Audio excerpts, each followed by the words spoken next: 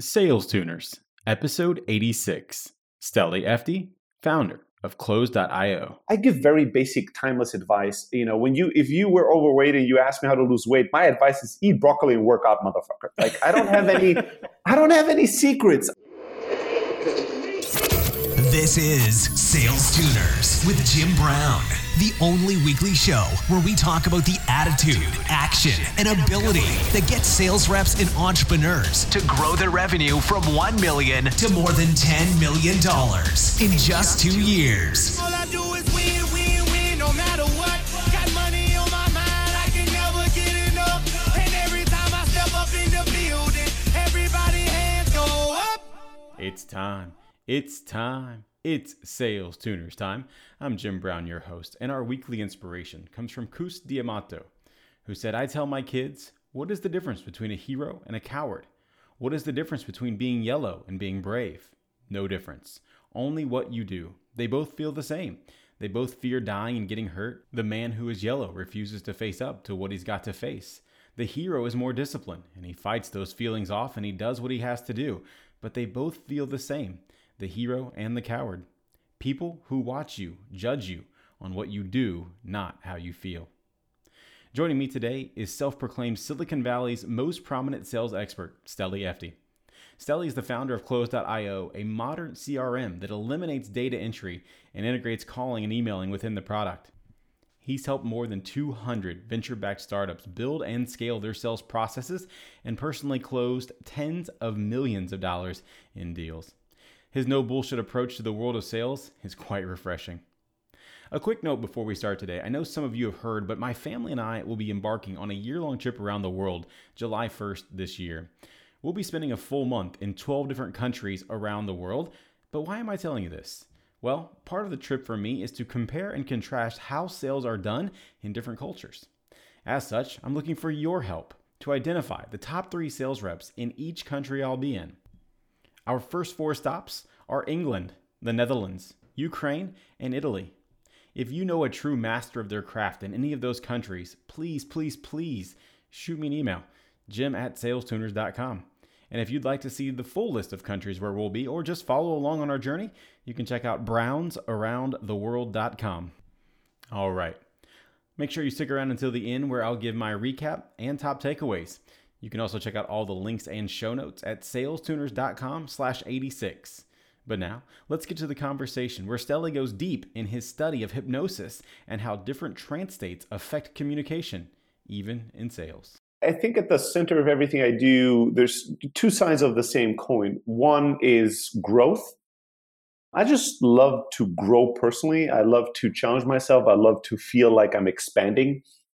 And the other side of it is that I love to share everything I learn because I get an incredible amount of fulfillment from teaching other people what I know and see their growth and be able to be a little bit of a part in that. So those are really the 2 things that drive almost everything I do today on a day-to-day basis.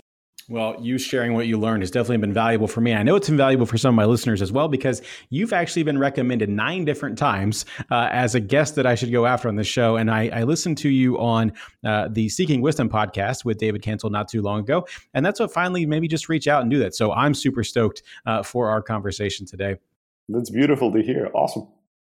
One of the things, Stelly, that I've found out about you is that you've studied hypnosis. So I want to dive into that. Like, first off, why? And then what was that process like? And did you enjoy it? Like, tell me about that. It was sort of by mistake in the sense that I really didn't want to study hypnosis.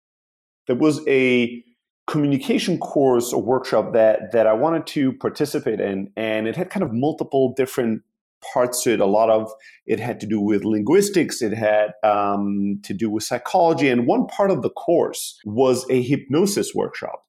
And I really, when I saw that, when I was looking at the curriculum and I saw the hypnosis part, that was the big turnoff. I was like, oh my God, I don't want to learn anything about hypnosis. I have no desire making people, act like chickens or something. It's important just to note that I'm not talking about stage hypnosis, which is what most people think when they think about hypnosis, and was definitely what I had in my mind when I first saw that. It had nothing to do with being on stage and doing some kind of partial magic, partial like stage entertainment.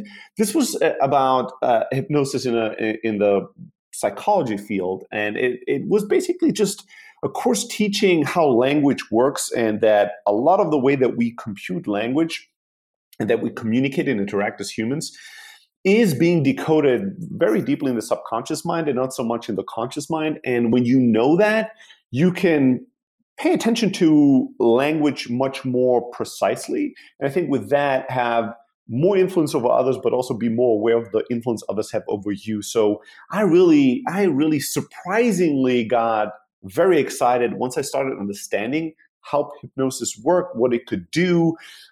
And I got really deep for a few years and really studied it passionately. I'm not really practicing it day in, day out over the past few years.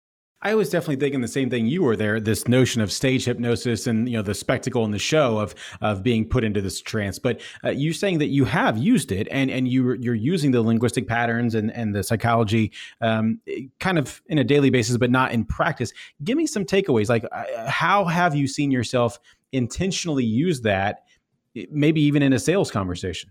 I'll give you two practical examples here in terms of how it has influenced my life. One is that I think most people, and I was definitely one of those people, to talk about myself, when I thought about kind of the states that I experienced during a normal day or during my existence, I was very much like dividing things into two stages when it came to conscious or subconscious state of mind. One was I'm awake, and the other one was I'm asleep, right? And this kind of very simple two buckets I would put everything in. Well, most of the day I'm awake, and most of the night I'm asleep, hopefully. Once I started studying hypnosis and experimenting with different trance states and different states of awareness, things became a lot more granular, and you started to see all the kind of between black and white, all the shades of gray in between, right? I'll give you a good example. When we've all experienced this when we drive to a place that we drive frequently to, once in a while, you might catch yourself arriving at your destination and kind of waking up and thinking, holy shit, how did I get here, right? And realizing it was all automatic. Like you drove from your house to, let's say, work, but you don't really remember every single step of the journey because you've driven so often that you were able to like drift off in your mind and have your body just perform all the actions and kind of drive somewhat subconsciously there. That's a state where you're not fully awake, but you're also not fully asleep. Hopefully that would work well. You're somewhere in between fully awake and asleep. And the same thing is true when watching any kind of movie that you enjoy. Part of enjoying a movie is to not be fully consciously aware of the here and now, right? Otherwise, you would watch a movie thinking, I'm feeling the couch on my button, I see the television set, I notice all the sounds outside, I notice, my kids running around, I see the different color pixels on the screen, and the entire time I'm realizing I'm watching actors perform something on a television set. Like if you had that level of consciousness watching a movie, you would never enjoy it, right? The beauty of a movie is that it puts us in a trance, right? And that's not a bad thing. It doesn't mean that you're fully asleep, doesn't mean that you're gonna, make sounds like a chicken or bark like a dog. It just means that you have to lose a certain level of awareness, lose the awareness of your own body, of the environment, of the television set, and hopefully, if it's a really powerful movie, completely associate with the hero or the main characters in the movie to feel the excitement, the pain, the horror, whatever it is that the protagonists or the actors are going through. If a movie is really good, it puts you in a trance state, and that's a good thing. Otherwise, you couldn't enjoy any movie you've ever watched, right? And so studying hypnosis made me much more aware of what my state of mind is and when I'm fully here, 100% conscious of everything that's happening versus when I'm in a little bit of a trance state or in a really deep trance state. And when you're more aware of it, you can control it more, be more conscious, and utilize that more. Another thing that I'll say to make this more practical when it comes to communication is that a lot of times we communicate in a way that's not very mindful, and it can have a negative impact. I'll give you a very simple example. There's a concept in hypnosis or in language, in linguistics in general, of associated communication versus disassociated communication. When I communicate in an associated fashion, I'll use I, me. I'll use language that directly associates me with what I'm talking about, the experiences that I'm sharing. I'll say, I had a really bad day. I felt terrible. Nobody liked me. When I want to the problem with associated language sometimes is that especially when people talk about negative experiences, if they use associate language, they will have to go through feeling the emotions of the experience. And because we don't like that, oftentimes when we talk about negative experience, we like to disassociate with that experience when we communicate that. So, I'll talk to you, Jim, about my experience, but instead of using me and I will start using you. So I'll say, you know how it is when you feel really shitty and nobody likes you. I'm not speaking about you, Jim, right now. As the listener, consciously, I'm not talking about you. I was just telling you about my day. Why do I say you then? I say you, and we all do this, because I want to disassociate with the feeling. Now, that's totally okay, and that's normal. The problem with it is, and we've all have experienced this, is that you as the listener, Jim, in this example, if I talk to you for 10, 20, 30 minutes and I kind of tell you about all the terrible experiences that I'm having, but I use you language, I disassociate and tell you, you know how it is when you feel shitty and you're depressed and nobody likes you. The problem is that you might consciously realize that I'm not talking about you specifically, but subconsciously, it still feels like, a language that now you have to associate with. So we've all had this experience where we talk to a friend or relative and they tell us about their terrible experience. And at the end of the conversation, funny enough, we feel horrible. And we don't even know why. And you end the conversation and you can't shake it. You're like, I'm depressed now and I don't know how to get rid of this terrible feeling I have. Well, you heard somebody for 20 minutes using a language that is saying, it's very suggestive, that's saying, Jim, you know when nobody likes you. You know when things are terrible. You know when you feel depressed. Well, you hear that for 10 minutes, you'll start feeling depressed and terrible, right? You'll start focusing on what's wrong about life. And we all do this. But the problem is that sometimes we cause real harm because we don't understand all these little details and intricacies of like conscious and subconscious communication or associated, disassociated communication. A recent example is a family birthday party that I was at. My family, comes from it's a very worker immigrant family, no high education. Nobody is really wealthy in my environment of upbringing. And one of my aunts and she's a lovely woman, they were talking about wealth and the wealthy people and all that. And eventually, at some point in the discussion, she turns around to a young cousin of mine. He's 14 years old. And she looks him in the eye and she puts her hand on his knee and he says, these are problems we don't have. We are poor, normal people. And I took her hand off his knee and I turned her around and I looked at her and I said, Aunt, I love you, but you are a poor, normal person. He is 14 years old and he can be whatever he wants to be, right? So I'll have many of these examples where I interrupt people when they communicate subconsciously in a way that might be harmful, that puts harmful ideas in other people's minds. And I'll interrupt it. I'll jump in the middle, in between the two and go, no. That's not a good idea to put in a 14-year-old's mind because you don't know if it festers there and it grows into a belief system that then will make him, as he grows up, think, well, I'm a simple person and I'm not going to be rich and I'm a working class person because you heard that many, many times in many, many ways. One of the things that I want to talk about, you truly did put me in a trance, and then it was a good trance because one of the things that I heard you say was this notion of the movies. And if we were fully conscious during that time, we would feel the couch on our butt and we would see all the pixels in the screen and all that kind of stuff. Because of the work that I do, my brain is on a lot, like way too much during the day. And so I will watch movies with my wife to totally disassociate myself and enter that trance and just be fully present, to the point that I'll watch mystery movies and thrillers and crime movies with no idea how the movie's going to end. And it floors her because she like guesses it halfway through. And I'm like, for me, I want to suspend all of that belief and just be present so that I can let it entertain me and take my mind off of things. And so I didn't really recognize what I was doing until what you're talking about. Because again, for me, hypnosis was just that stage performance.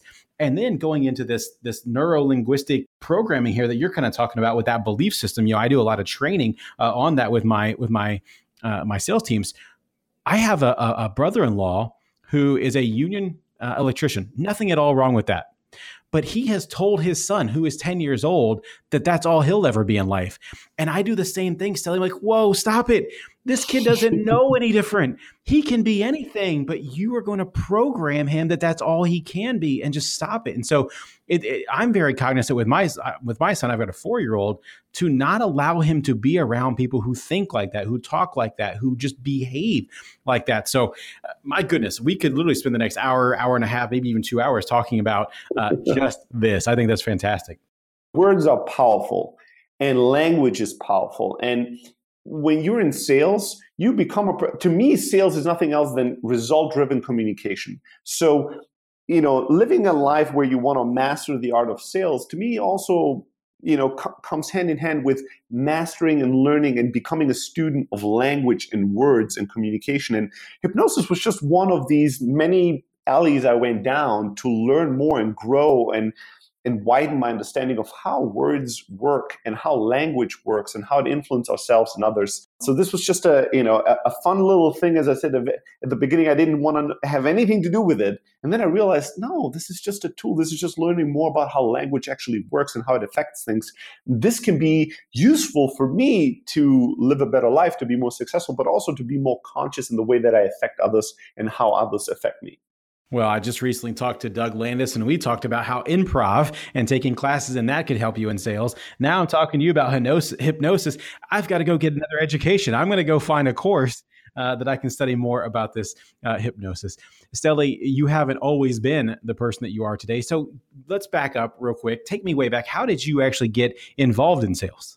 I grew up in a factory worker family, immigrant family. Nobody ever received a high education in my family, and I was determined to keep that family tradition alive. I hated school. I hated school with a passion.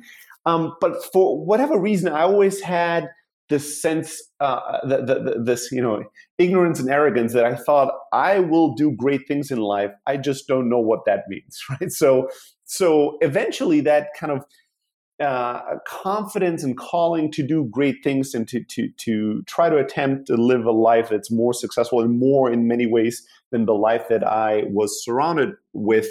That ultimately led me to discover entrepreneurship. And when I discovered that, it really blew my mind. It made me think, well, wait a second, there's this thing called entrepreneurship where I could have as much or as little success as I deserve. And there's not going to be any politics involved. There's no boss that limits what I can accomplish or how fast or slow my career goes. It doesn't matter how I look like, how young or old I am, what my name is like, what my background is like. I don't need any certification. All I need to do is create value. And if I do that, I can build something huge. If I don't, I'll fail, but at least it's going to be coming all back to me. So that discovering that path or that opportunity of like starting a business, that led me down the path of learning more about sales. Because when I dropped out of school, I was around 18 years old.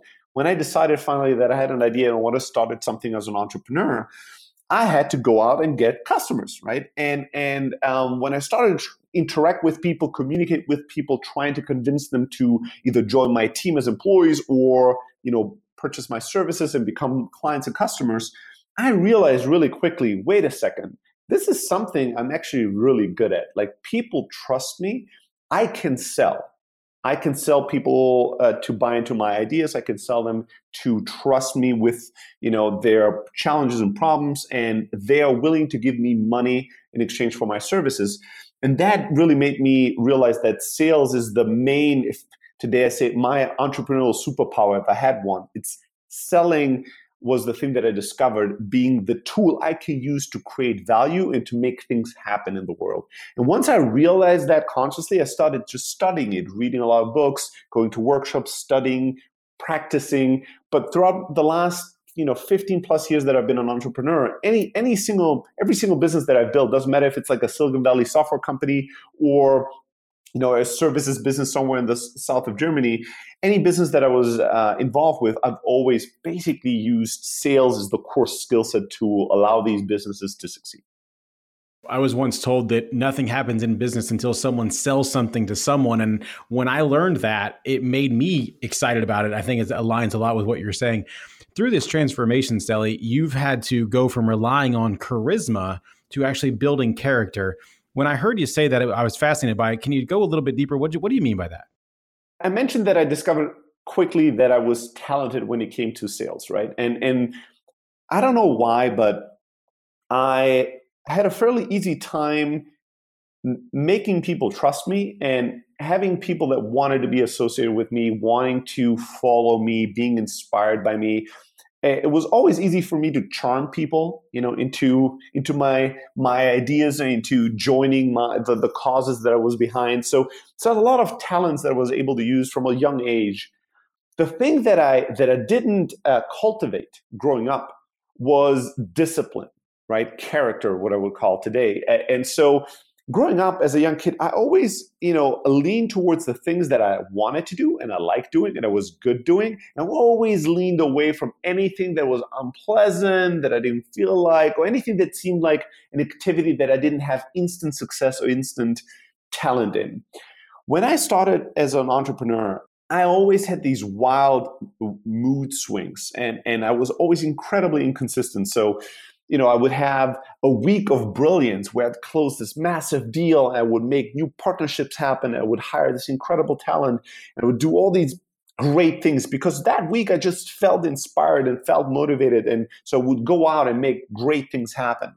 But then the next week, I would wake up one morning feeling slightly depressed or down. And so, when I looked at my calendar and there was a meeting at 9 a.m., at 8:30, I would just reschedule that meeting, cancel it, send an email and go, something happened and I need to push this meeting off because I just didn't feel like having a meeting that morning.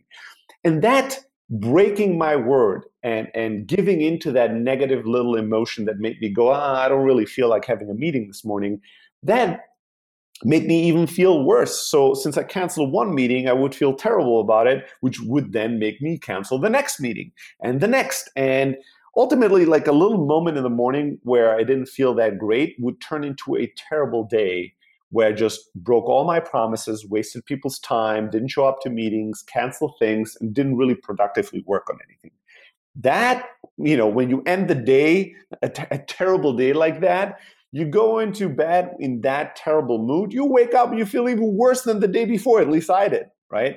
See what I did there? I started disassociating and saying, you feel terrible the next day. I caught myself here. So I would feel worse the next morning. So I would repeat the cycle and a bad little moment in the morning would turn into a terrible week.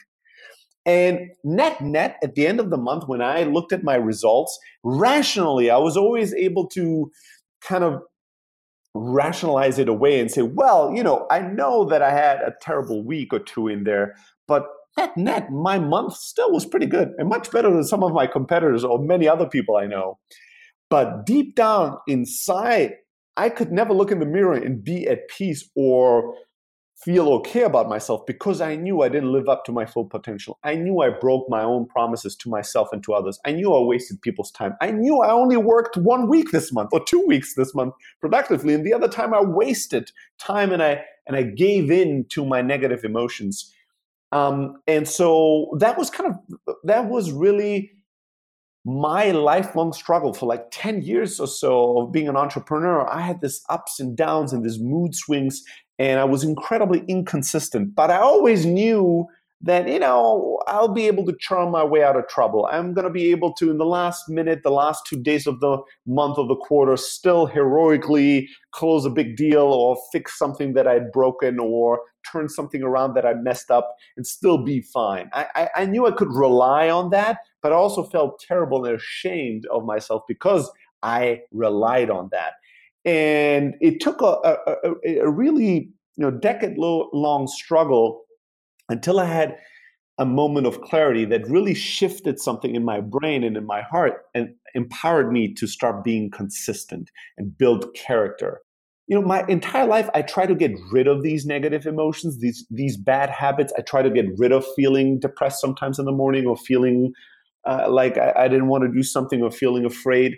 And I was never able to rise to superhuman levels of never feeling any negative emotions. So I never was able to accomplish the things I wanted until I heard that quote, and then it clicked.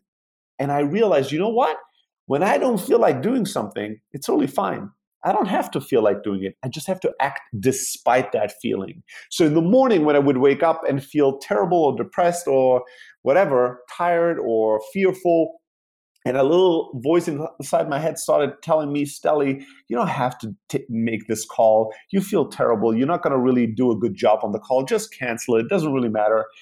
I learned to tell myself to follow a mantra that I developed, which was basically just closing my eyes, going deep down inside and going, shut the fuck up, That was it.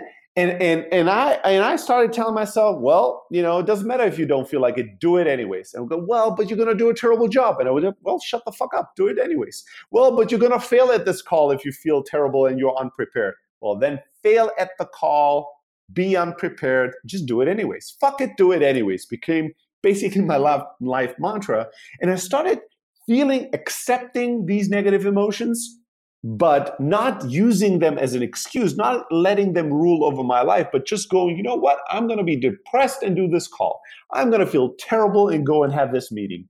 I'm going to feel whatever it is, fearful, and still send that email or make the call or make the meeting or take that leap of faith.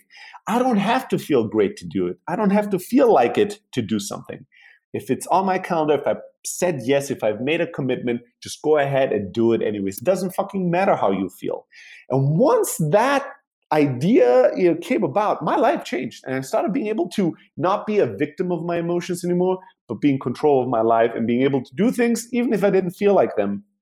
And that made all the difference in my life and in the results and success I had as an entrepreneur. I'm sitting here shaking my head, yes, as you were saying that, Stelly. The first thing that I wanted to do was disassociate myself with some of the things you're saying and saying, well, we all do that. But I stopped myself. I was like, no, I do that as well. There are times I wake up, I look at the calendar, I'm like, you know what? I've got this meeting. It's not going to go well. I don't feel right. Let me just cancel it. And I still do it from time to time. But you know what? I think I'm going to take your mantra. Fuck it, do it anyways. And just know that I'm going to go into that meeting and it's going to be bad, but I'm still going to do it and then see what comes out the other end. Because I know when I just show up, I was down at the Rainmaker conference in Atlanta a few weeks ago. And whenever I go to a conference, I always sit up front. I try to sit in the first 2 rows all the time because that's where you get to meet the speakers. You get to see them. They get to interact with you. They have that FaceTime with you. And so number one is literally just show up for success. And so I think that's kind of a little bit of what you're leaning into. Just show up. You never know what's going to happen until you get there. Yeah, beautiful. And thank you for sharing that. It takes some courage to do that. One of the things that I'm taking away from this is you're giving people right now permission to have the feelings and the emotions that they have. It's okay to have those, but then you got to get over it and just do it. So acknowledge it and then move on and make it happen and then see what happens after it. So I love that. Stelly, having worked with now more than 200 different companies in this sales space, you truly are an expert at what you do. I'm assuming that you've seen many patterns, both good and bad, of what's working and what's not. I'm going to let you decide which way we go first, but I want to understand from you, what's the most common thing that you see the best companies doing from sale in a sales perspective? And what's the most common thing you see the bad companies doing in a sales perspective? By now, I've worked with thousands of companies. The 200 number that you're quoting, just to make sure that I give the correct context around that, that was the companies I had a business called Elastic Sales, and we did outsourced sales for B2B startups that were venture-backed, so that had raised 10 million or more. So that's just the list of companies where I was involved in building their sales process and hiring sales teams for these companies specifically. But over the years, I've talked to thousands of founders and sales teams in many different companies. The number one mistake, the thing that I think is the easiest to fall into as a trap, and all the advice that I give, just as a disclaimer, I give very basic, timeless advice. If you were overweight and you ask me how to lose weight, my advice is eat broccoli and work out, motherfucker. Like I don't have any secrets. I don't have anything convenient to tell you. The basics. I think that we all know what we need to do to live healthier lives, and that's eat healthy and move our bodies. The problem that advice is not common practice is that we don't want to do it, right? It's like, it's the type of advice where you're like, yes, logically, I completely agree, and I know this is the right thing to do, but I'm looking for a more convenient answer. Yes. And so, how do I eat donuts and lose the weight? How, and that's true for many problems in life. My experience is that 90% of the time when you have a problem, it's not that you don't know the answer or solution to the problem. It's that the answer and solution is not convenient. You don't like it. You don't want to do it. So you're searching for a more convenient, pleasant answer. So, and that really relates back to the biggest mistakes that sales teams and companies do when it comes to sales. They're looking for convenient answers. This can come in many ways. Companies that look for shortcuts, for quote unquote hacks, for how can we get from point A to point B in the simplest, fastest, most convenient way without doing the work, without putting in the work, without putting in the discipline, the character, without doing some basic fundamental work to build a tall building on, right? Everybody wants to build a skyscraper without spending any time laying the foundation for it. I can't help you with that. Like, I don't have hacks, shortcuts. I don't have that. I have not seen any success that's fundamentally sound with sales teams that are trying to get there. So whenever you're chasing a short-term result, you're already on the path to failure, long-term failure, right? When you're looking for short-term success, you're setting yourself up for long-term failure in my mind. And this can come in many factors. Well, how can we just purchase prospect lead lists as quickly and cheaply as possible? Wrong. That's a wrong approach. How can we save the quarter? When people come to me, hey, Stelly, we've been having a terrible quarter. How can we save it? We have 2 more weeks to save the quarter. I tell them, fuck the quarter. Just fuck it, right? You need to accept that this quarter is already done. Like, you lost that. What you need to do is you need to ask yourself, why was this quarter so bad? And most likely it has to do with the work you've done in the last 6 months. And if you want to see better quarters in your future, let's go back and fix the fundamental issues and invest in getting the next quarter or the next 2 or 3 quarters right, instead of trying to set up some shortcut bullshit things to get this quarter's numbers up, and then again set ourselves up for much bigger problems down the line for the next 2 quarters. I see this all the time. Salespeople will go and get all these bad toxic deals in the last week of the quarter to make the numbers go up, right? Get all these deals that are not healthy, closing customers that not really have the money, not have the budget, are not a really perfect fit, close customers when the customer is not yet fully closed themselves. You just push everything you can through the pipeline to hit some bullshit number. And then what happens in the beginning of the next quarter? Now you have to deal with all the problems of all these toxic deals that you push through the finish line. Now people are canceling. Now people are creating issues. Now people tell you, well, they didn't know that they really signed up for things. You're just setting yourself up for trouble in the future. So the biggest mistakes that I see salespeople make and sales teams make is they use short-term thinking. They try to find shortcuts, and they try to find easy, simple, not easy, but convenient solutions to their goals. If you do that, you're always going to be in trouble. You might going to hit a good quarter here and there. You might find some shortcut or some hack that will get you some good-looking results on the surface, but you'll never have sustainable success. And you'll never be able to compete for years or decades in your space. You're always going to be in trouble. You're always going to be in stress. You're always going to have ups and downs. And I've met so many salespeople and sales teams in their careers where 10 years into being in sales, they're still struggling. If you're still struggling, you're doing something wrong. And more often than not, was that they always look for a convenient answer to their problems. That also points to what I think makes great, excellent sales teams and salespeople. They put in the work, man. They create the work. They do the work. They create the discipline, and they think long term. They don't just think, how can I get a dollar now, they think, how can I win a customer for the rest of my life? How can I build a customer base and a network and a reputation, and with that, a personal brand that will last a lifetime? If you think that way, if you invest that way, if you act that way, if you really apply a 10-year timeline for every single customer interaction you have, yeah, you might not see instant results. You might not get, like this week, all the deals because you're not thinking so short term. But I'm telling you, time flies faster than you think, and quicker than you think. 2, 3, 4, 5 years have gone by in your sales career, in your sales team career. And now you're seeing consistent results and you're crushing it month after month, quarter after quarter, year after year. And a decade later, you're like, well, people will look at you and go, wow, why? You are so lucky. Why are you closing all these multi-million-dollar deals? Why are you able to get all this press? Why are you getting you have all these relationships with these CEOs and VP of sales and all these like the top executives and all these companies? Why are you, so sought after when it comes to like being a sales leader or a sales manager or a sales account executive? And it's like, yeah, motherfucker, I can point to 10 years of work that led me to this point. And now things are easy or appear easy, but I put in the work and I thought long-term. And that's the best piece of advice that I have to give. I just simply love that notion of putting in the work and what other people think is lucky. It's just that you've been doing the work the whole time. And I know that sounds very hard for a young sales rep who is just getting started in their career because they can't foresee the future like that. But I've been selling for 15 years, and I can echo exactly what you're saying, Stelly. I have people that call me now that I sold something to 10, 12 years ago, but because of how I handled them, because of how I led them the right way, they trust me just for my opinion, even if I have nothing to sell them today. So it's very, very true. Stelly, I know that we just talked about this notion of not having hacks, not having shortcuts, but one of the things I do want to talk about, because I know you're great at it, is this concept of creating urgency. How do we, without creating a hack, how do we create urgency in today's world of unlimited choices and seemingly thousands of nice-to-have products? Yeah, I'll give you again a very inconvenient but successful answer in terms of the results it's going to generate for you.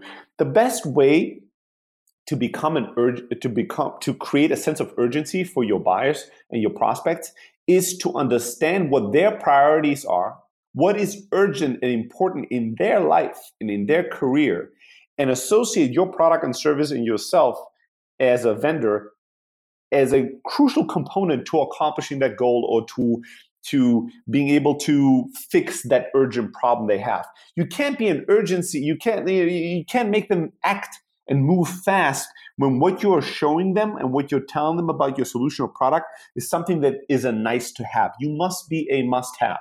And if you can relate your product or service back to their highest priority in their life right now and in their career, in their department or company, they're going to want to move fast because selfishly purchasing your product will help them accomplish or fix this urgent problem or address this urgent opportunity that's in front of them that they're thinking about day in, day out.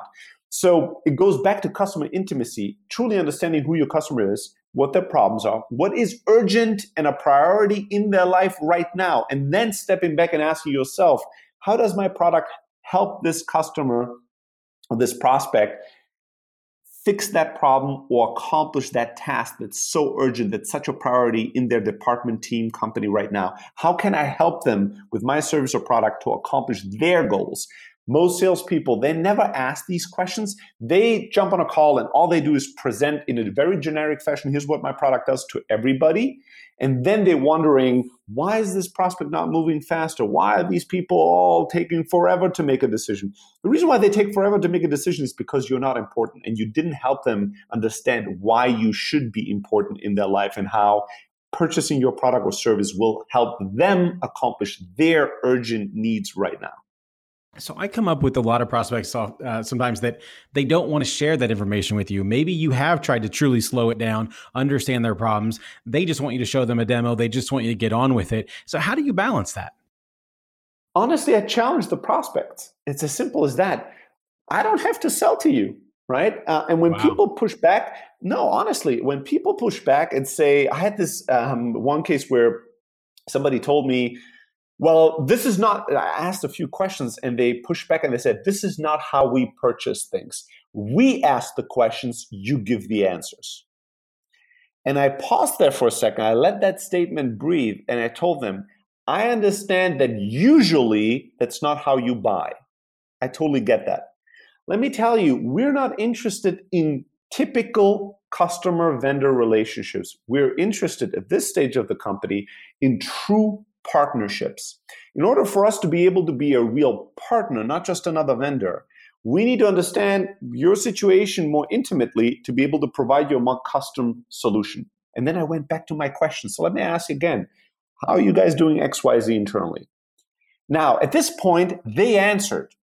They could very easily have pushed back again and said, no, Stelly, we told you, you cannot ask any questions. In that case, I personally, you have to decide for your business. It depends on who you sell to. I understand life is all about context. But for me, I would have pushed back and told them, listen, if this is not going to be a back and forth, a flow of information, I cannot, in good conscience, sell to you because I don't know what to sell to you. I don't know how to sell it. So, if you guys are convinced that you don't want to share any information with me, then I would take us out of the race as a vendor because I don't think we're the right partner for you. I don't have to sell to everybody. I am not interested in abusive relationships, and you can have abusive customer relationships. I'm not interested in customer relationships where they scream and shout or they demand things and I have to run. I'm not a slave. I'm interested in healthy, strong, kind of eye-to-eye relationships. And if I can't establish it, I'm honestly not interested in the business. I have a feeling, I want to ask you another question. I have a feeling I know what your answer is going to be based on what you just said there, but I want to talk about your follow-up theory. I've read a lot about this and you've followed up with somebody 48 times before. So your follow-up theory is just keep following up until you get a response. But how do you do that, Stelly, with running the risk or without running the risk of tampering the or destroying the relationship rather? I don't care. Here's my simple philosophy here in life. And this follow-up philosophy applies when we had some kind of a connection, right? So we had a positive meeting or call or an interaction. You showed interest in my solution. It appeared that there was a mutual fit. And then you go quiet as a prospect. Happens all the time. In my worldview, it's my responsibility to champion the relationship and follow up until you had a chance to respond to me. Yes is good. No is good. Nothing is not acceptable. Maybe is where sales careers go to die, where all value is going to go to die. I don't accept nothing. Most salespeople, after they follow up a few times, their interpretation of the situation is that the prospect has gone silent. That means they rejected me. I have a different interpretation of life. In my mind, when the prospect goes quiet or silent, it means something else has come up in their life. I'm not their number one priority. They are busy, they're distracted, they're sick, they're having some issues in their life. Things come up.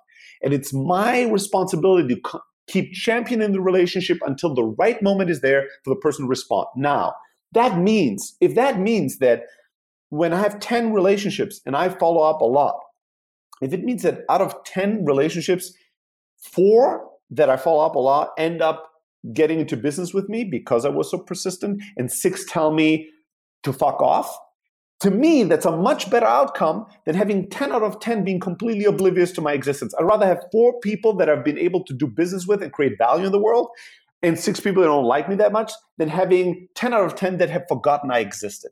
My job in business is not to be liked. My job is to create value, to make things happen. When we had a meeting or a call, we spent 30, 60 minutes talking to each other and then nothing happens, we made the world a worse place.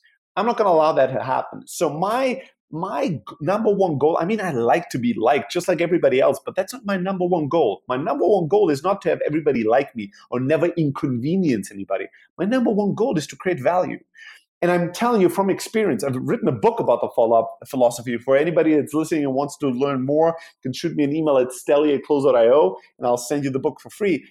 And we have so many case studies in there. There's millions and millions of value created and deals closed by people following my follow-up philosophy. And the reason for that is that, and I've done this so many times, I guarantee you, there's not been a single time where somebody was outraged and screaming at me. Many times people said, hey, thank you for the follow-up. We're not interested anymore. Or we finally got a chance to look over this proposal. No. And I always accept that no. But even more times I've closed multi-million-dollar deals by people telling me, thank you so much for your follow-up and follow-through with this big crisis coming up, with this big distraction, yada, yada, yada, whatever excuse they mention. Thank you for staying in touch. Now is the right time. Let's jump on another call, and then we close the deal. Does that philosophy change at all if it's a cold outreach, if you haven't already had a positive reaction or interaction? Yeah, for me, it does. And I realize this is not true for everybody. But if you ask me, if we had no prior relationship, I don't feel like I have the social capital to follow up with you forever. I just don't, right? So in that case, if we didn't have a prior relationship and I reach out to you, I usually make sure that I'm pretty convinced I can create a ton of value. And even then, I will follow up not more than 6 times, right? That's kind of all the permission I think I have from a cold perspective in order to get in touch with somebody. So when it's a cold relationship, I'll follow up 6 times. If it's a warm relationship, I might follow up 48 times. So it does make a difference in my eyes. Stelly, I could talk to you for another 2 hours, but I do want to be cognizant of your time. So I'm going to take a quick break so that I can say thank you to my sponsors. When we come back, it's going to be time for the money round. So you don't go away, and Sales Tuners, you don't go away either. We'll be right back. Castello has been a sponsor of this show for several months now, so I wanted to call founder and CEO Frank Dale and ask him why exactly he built Castello. You and I have talked to a lot of salespeople, and I've yet to meet one that doesn't want to be great. But if we look at the tools that they have available to them, they're not built to make their job easier. We have CRM, and it's great for contact management. We have awesome tools like our friends at SalesLoft that will help you with cadences and reaching out to prospective customers. But the second we start talking to someone, we're stuck with Post-it notes, Google Docs, and Evernote templates. And if you're trying to run a dynamic sales call, that just doesn't cut it. And so what that leads to is forgetting to ask that question you meant to ask, not remembering that customer story when you need to tell it, and then data that maybe we need to understand what's going on in the business, not making it back to CRM. Connect with Frank and his team or request a demo at andcastello.com. That's ANDCOSTELLO.com and see why their platform is truly changing the way reps run sales calls. Money, money, money, money, money. We're back and it's time for the money round. Stelly, are you ready for the money round? I'm born ready, Jim. What's the one thing that has contributed most to your transformation from normal to exceptional? Consistency. If you were to start over today in sales, what would you tell yourself to spend the next 30 days doing? Come up with an action plan that breaks down to the simplest steps possible. What is the action I can take multiple times a day, multiple times a week that has the highest chances of creating the outcomes that I want? So that might be sending a certain amount of emails a day, prospecting, doing cold calls, whatever it is. I would break it down to a simple action that's fully inside of my control. And then I would break it down to what I need to do every day, every hour. And then I would set up a plan to attack that and to put in and do the work necessary to create the outcomes that I want.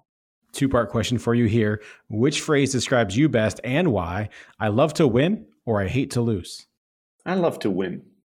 I don't know. I'm just not that motivated by a fear of failure, I think, anymore, as I am about the prospects of opportunity and growth. So what really gets me excited is the idea to try something or push myself outside my comfort zone and create value for me and for others. That's what gets me excited, what motivates me. I'm moving towards things.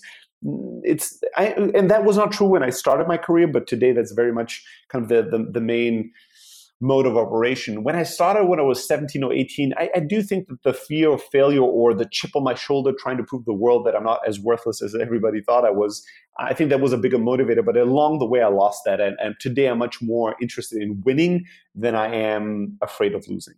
What's a book that you've read multiple times or always find yourself recommending to others?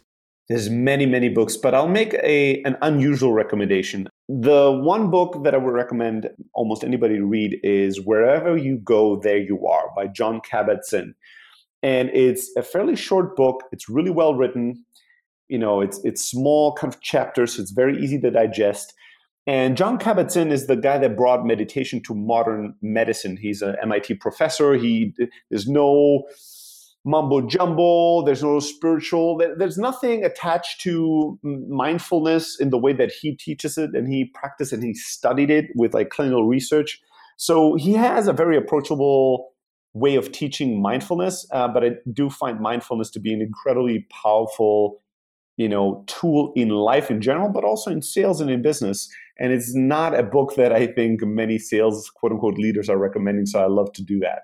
Sales Tuners, if you'd like to check out Stelly's suggestion of Wherever You Go, There You Are for free, head on over to salestuners.com/book. And there you can sign up for a free 30-day trial of Audible and browse their over 150,000 titles. Again, that's salestuners.com/book for Wherever You Go, There You Are. Stelly, what's currently at the top of your bucket list? Get back into martial arts training. So I had an ACL tear a year and a half ago. And that was much more of a setback than I thought it would be. It took a long time to get back to where I am right now, but now I have to go and relearn a lot of the basics. I have to look much more stupid than I even did before. Getting back into martial arts training, kickboxing, MMA, Muay Thai, those things are things that I'm really passionate about, but I'm really terrible at this point. I'm kind of a white belt at everything. So having to go back into training and feel stupid again and be self-conscious that I see myself having taken all these steps back and having to kind of overcome that.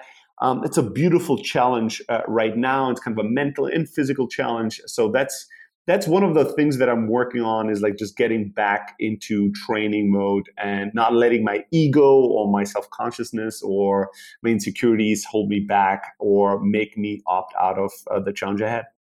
What's the biggest piece of advice you have for all the sales tuners out there grinding today? Pay attention to who you take advice from and who you give advice to. Maybe that's a good way to end this. Ask yourself, you can listen to people like me or others that might be 10, 20 steps ahead or many years ahead of you, and it can be very inspiring. It can be hopefully useful and valuable.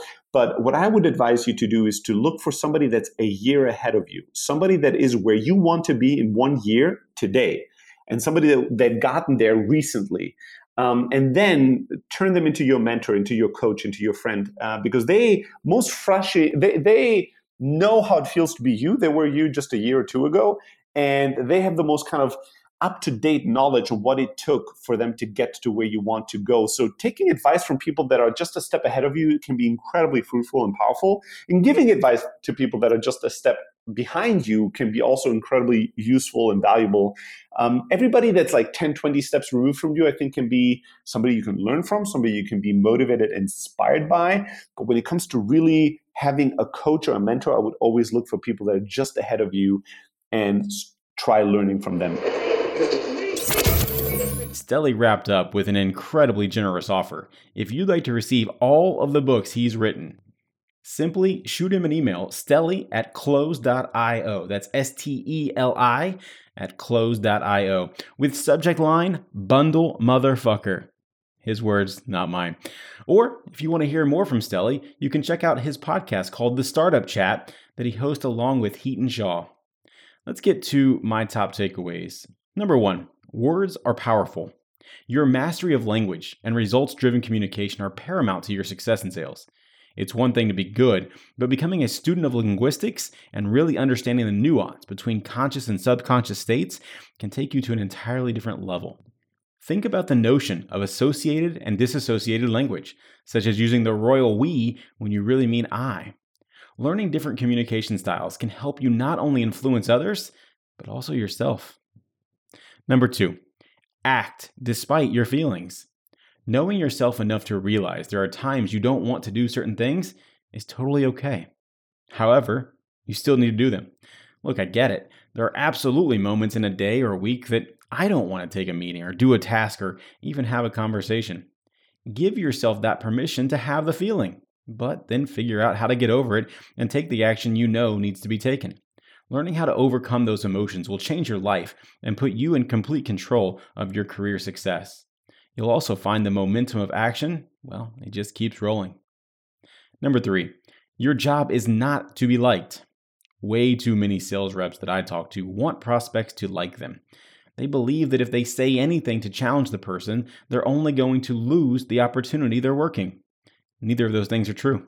You must realize you do not have to sell to every prospect. Respectfully push back and tell them that while they may treat other vendors a certain way, for you to become a true partner to them, you have to better understand their current situation, and that means having a real conversation. This includes following up. If you've had a positive interaction with a prospect, it's your duty to continue to reach back out, even if that means pissing off a few people. That's it. Those are my takeaways, but I'd love to hear yours. Please tweet at me at SalesTuners or shoot me an email, jim@salestuners.com. I reply to every message that I get. All right. I hope to see you next week. Until then, I'm Jim Brown. Let's make it rain. Thank you for listening to Sales Tuners. Stay up to date at www.salestuners.com. And don't forget to subscribe, rate, and review us on Apple Podcasts. And they stay there, and they say yeah, and they stay there. 'Cause all I do is win, win, win. And if you going in, put your hands in the air, make them stay there. What conspiracy theory do you believe is actually true?